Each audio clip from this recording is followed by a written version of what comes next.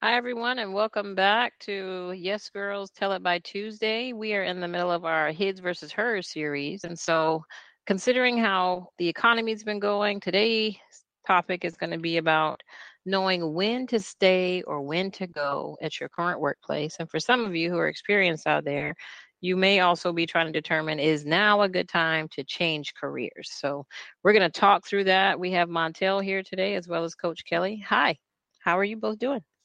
Good. I like this topic. Hey, Coach Shauna, thanks for having me again. Yeah, I'm excited to talk about this topic and have the male perspective. You guys got the treble, I got the bass. Well, thank you all for joining.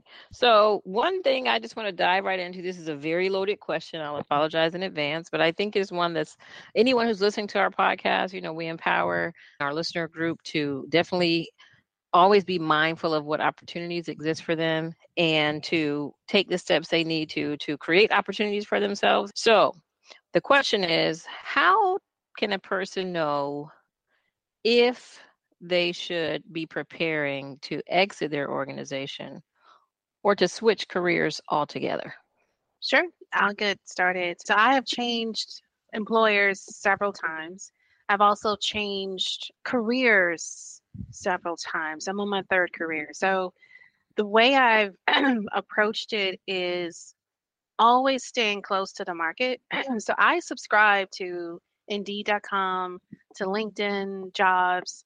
I keep a pulse on what jobs I'm seeing and what's really happening in the marketplace. So I am very keen to, is there a lot of jobs coming out there with, looking for people like me, or is it starting to dwindle down? So I look at it from a market perspective, and I also look at it from an understanding of, have I reached a point where I'm bored in my career? Am I no longer challenged? As well as, can I continue to advance with this current employer, or have I hit my ceiling here? I ask those questions of myself every year. So just like I go through a performance review with my employer, I take them through a performance review, just me, and ask myself questions on what I see and what I feel, and keep a pulse of that every year. I try to make sure that I am proactive as possible to make sure my resume is up to date, make sure I understand the pulse of what's happening in the marketplace. So I'm getting those skills, etc., from the current place. So when I leave better than when I came in. Thank you. That's really helpful perspective. I think it's funny. Some people may look at it like, it's a you gonna get them before they get you, Yes, like you ahead of the game. yes. I do not. I mean, I treat it, and I know Montel uses these acronyms or analogies a lot around dating. I use it like dating. I am dating this employer, and so I do not want to be dumped. So I am going to do my best to stay ahead of how I'm feeling, what's happening, and I'm gonna dump you before you dump me. I truly do believe that. That's exactly it. Spot on. I hear that. Montel, what's your perspective? Wow, I love that. I love that. All right, so I look at myself as a tweener, meaning that when I first graduated and got into the workforce, I was married to this job. Like this is something, as long as they're treating me right and we're checking boxes and hitting these milestones, then I could potentially be a lifer. And after maybe I would say 10 years and seeing how some of my friends were moving differently, I thought, well, maybe this is more like Coach Kelly was saying, a dating situation. But I think most men look at it like milestones. Is there upward mobility? Am I being valued? Am I having some form of autonomy? Then we're good. If one of those things is not in line, then we can consider. If two of those things are not in line, then we definitely out. We gotta make a break for it. Interesting. I heard a couple of things. So I would just want to dig in a little deeper. It seems like in Kelly's answer that she's heavily motivated. What drives her is very closely tied to her personality, right? Like her dating requirements, if you want to call it that. Like she got her list, right? I've noticed you both have that shared criteria of is there upward mobility. But what I found interesting in your answer, Montel, is you said you kind of noticed when others around you started evaluating if the organization was the right place for them to stay and remain.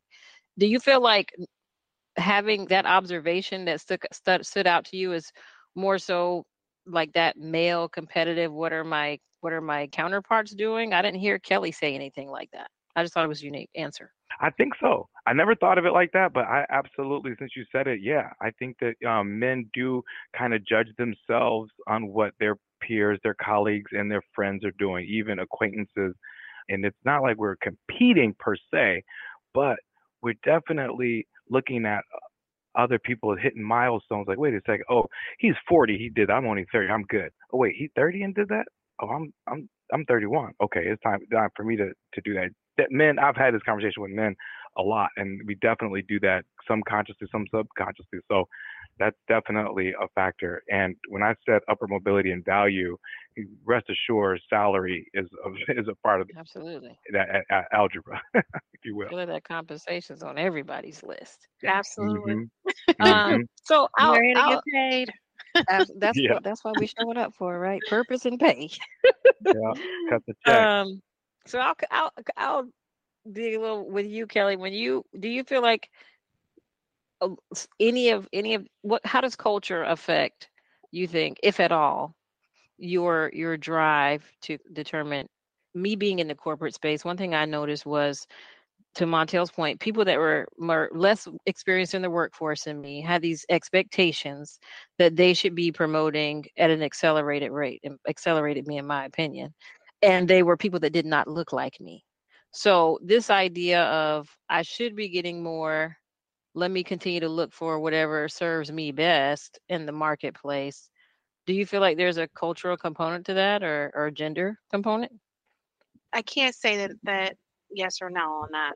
I think the reason why I came into the marketplace, automatically looking at does this place serve me well, is when I started out in my career, my employer that I joined fresh out of college laid off 30,000 people. So coming in new and not really understanding what's going on, what does this really mean, right? I'm new in my career. I was the first person in my immediate family to be really in a corporate space in that way. I really didn't know what that meant. And just seeing how so many people who were married to that job, and using Montel's language, married to the job, and they were devastated, devastated. And so I think my crew, and I'm going to say my crew, my crew that came with me from being, college graduates coming into that employer, we all have this mindset of, I'm going to get you before you get me. And I'm going to always be looking in the marketplace so you don't ever catch me off guard like that, because it was devastating. Workplace Seeing, trauma, right? seeing someone else's trauma, right? I mean, it wasn't even Yeah. my own. I was literally volunteering, like, can you let me go, and one of these folks can stay. I don't have a family. I don't have all these things, so it's not as devastating to me. But seeing that made me stay on my P's and Q's all the time. I am always trying to stay ahead. Man, I'm gonna jump in right here. I feel like these jobs are like club rats, and they're not loyal. So you got to treat them as such. Oh my goodness. The thought careers. That's another topic. I'll be like, what industries would you classify as thought, Montel? I'd say all of them. I mean, we're in capitalism. I think people have to realize that, right? There is no loyalty. We are all considered at-will employees. There are no unions for a corporate Right. employee. Hmm. So we're Right. all bargaining for ourselves. And because of that, we have to put ourselves first. This is not a Very true. company first. Seeing that trauma, I could never put company first. Never, Yeah, that makes never. sense. So when I think about people, women in particular, making decisions about whether or not to leave the workforce, it also makes me wonder how, like, our societal norms around gender roles influence sometimes women's decisions, especially in the corporate space, around, should they take that next opportunity or not. And I know I've been in some situations where super capable, career oriented women have had to make decisions based on their family's expectations of whether or not they climb the corporate ladder. So my question for you, Kelly, is what types of things should a very driven, ambitious career woman be considering? And maybe this will pull in your tips when she loves her family, but she also really loves how fulfilled she is in the workplace, and she's faced with the decision of whether or not she should stay or take a more challenging role or leave. Yeah, I think if family is, hey, this is the priority, because some of us, our career is our number one priority. But if you're saying family is your number one priority, I think for me, I had my priorities wrong. And my career was my priority for a good portion of my life until my daughter and my husband was like, yo, we second to all this other stuff, right? And I had to realize, like, wait, I'm not putting them first. And so I think it was a change of mindset that I had to make to say, I'm not coming to this offsite because I need to be here for my child. Or I'm not coming to this because I need to take my husband to the doctor today. So I started, and in my past, I wasn't very open about my familial responsibilities in terms of being there for my daughter or being there for my spouse. I didn't speak up about it. I would just kind of just do it.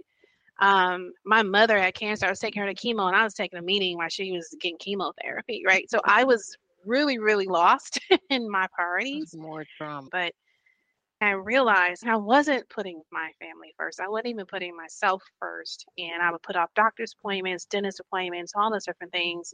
And after I had the heart to heart with my family, I realized that I'm not putting my family first, even though I thought I was.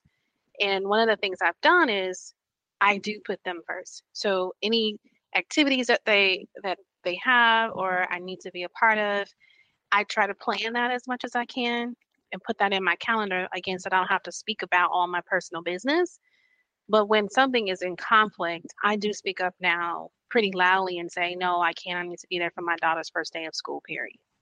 And what I've noticed is folks don't really push back on that because I've already established I'm going to get the work done no matter what, whether I'm on the clock or not, it's going to get done. And so I do feel like I was scared very early in my career to talk about that because I didn't want to be seen as trying to get special privileges because I was a female, a woman, a mother, a spouse, like those Right. things. Yep. I hated Yep. it when I was single, and then I would get all these excuses, and I would be doing everyone else's work. So I was looking at it very differently, and so now I still do my all my work, but and I don't try to dish out on anyone else, but I do speak up more about what I need to be here for my family, and I make that very clear when I start that Hmm. my family is first now.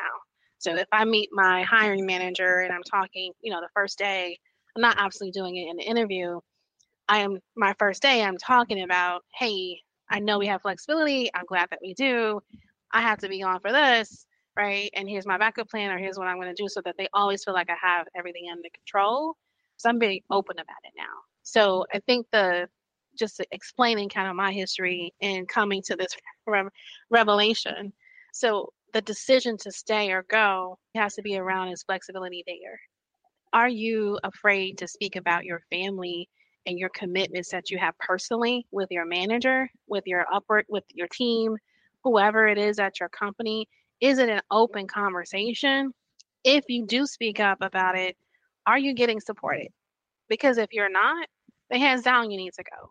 Because then you're going to always be in conflict with what your priorities are, right?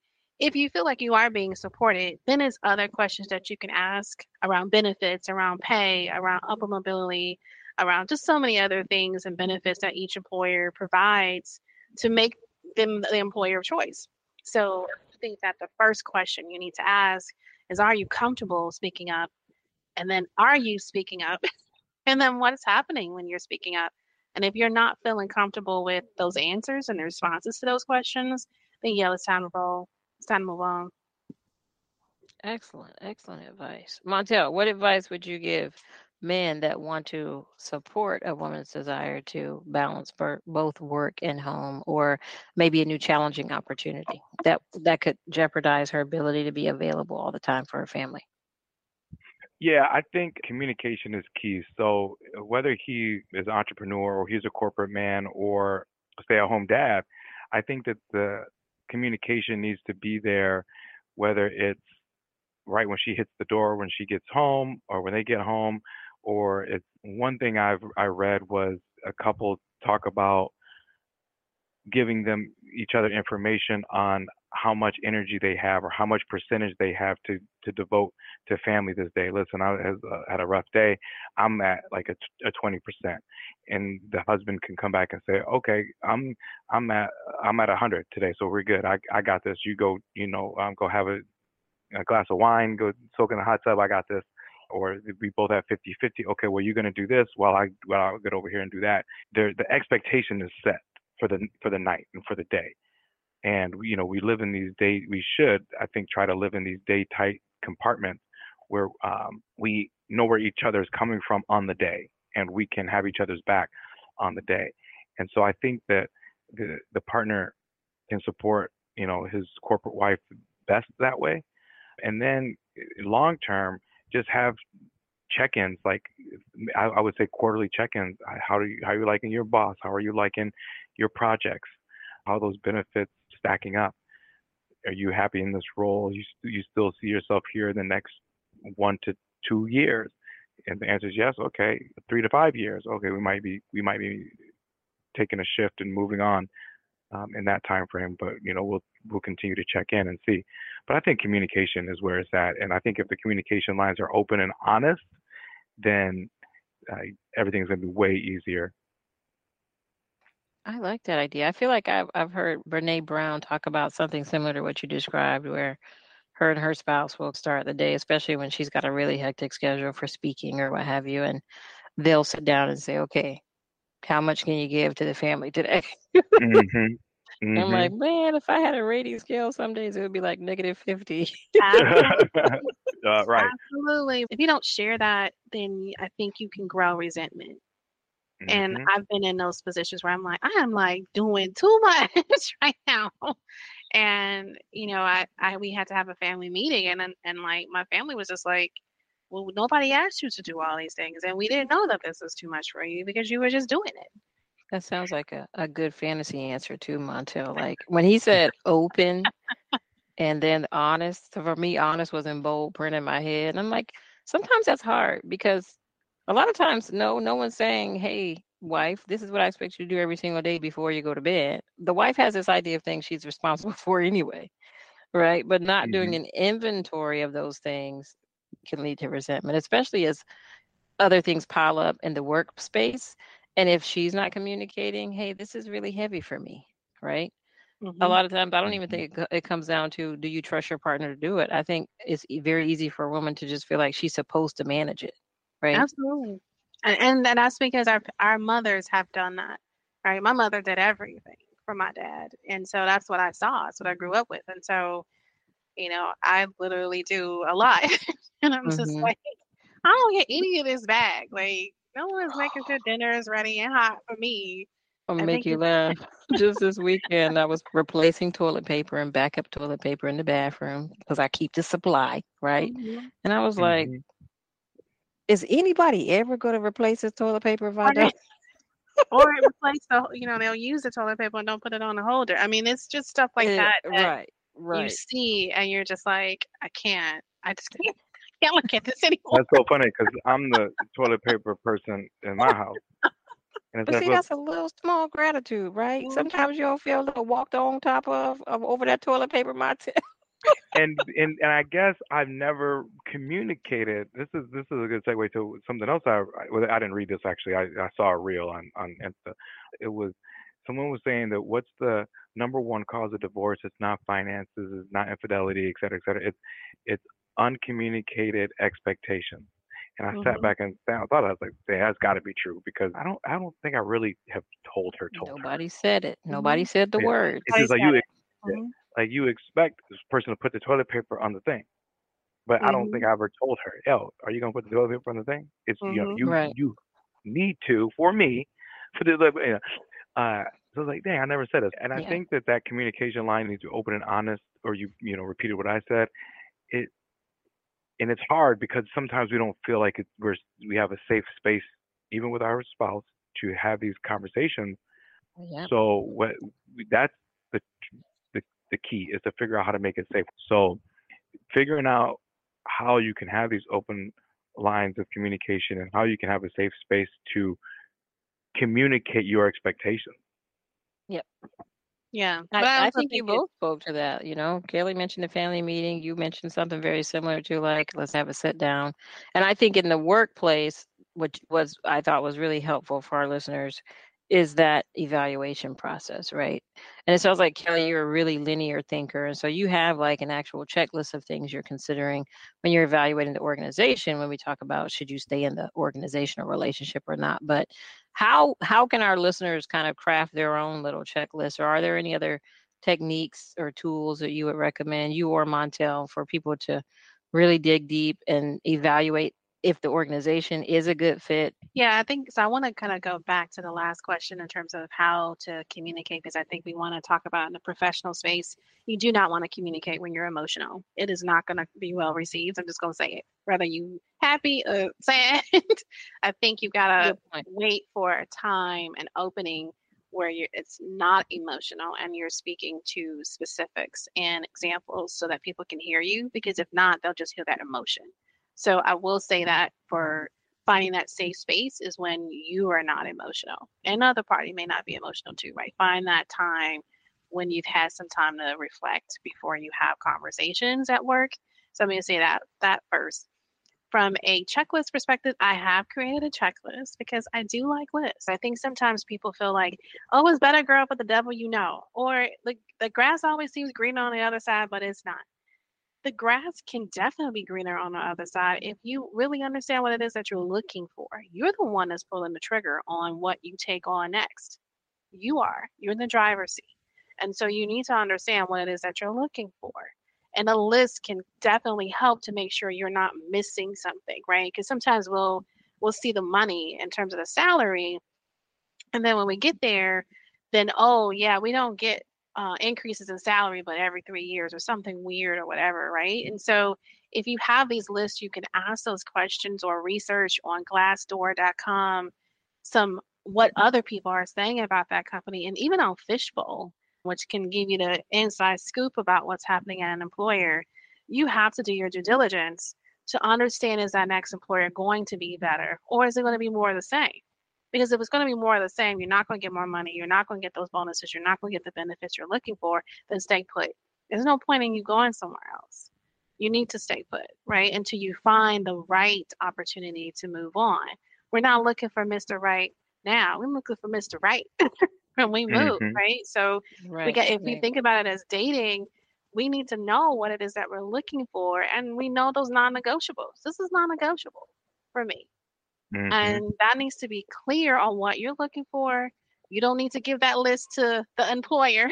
It's something that you're having in your head. And when you have those interview questions with the HR resource or whoever, when you're talking about your compensation packages and accepting an offer, that absolutely should be in your negotiation discussion. Perfect. Any tools or techniques you would like to share, Montel, before we wrap? Assuming a person has experience dating, look at it like you're dating because that's something that will resonate with folks, most folks. And don't compromise your standards, period, because you're not going to be happy. I see people in broken relationships after broken relationship after broken relationship because they fall into the same trap or spiral and they get their heart broken. Same thing. Don't just take a job because of the money. The money will be there. Obviously, if it's a stepping stone and you have to take it because of you just have to have a job, then go for it. But you definitely can't let yourself go. You can't just sit back on the couch and be content in that relationship. You got to still hit the gym and work out and still be out there looking for Miss Right or Mr. Right. So continue to sharpen your skills and have this standard. Your standard should always be rising and continuing to increase. So identify those standards and stick to them. Awesome. Well, thank you both for this very actionable advice on whether or not you should stay or you should go. There's an old song that the lines are, it's cheaper to keep her, right? That's relationship oriented. But when you Hmm. think about leaving an organization or staying, sometimes to Kelly point, it's better to stay with the crazy you do know. But definitely encourage you all to use the tools and tips we talked about today and reach out if you would like to have a no cost consultation with one of our career coaches. We'll be glad to talk you through whatever your challenges are and your strategies. And we look forward to talking to you all next week.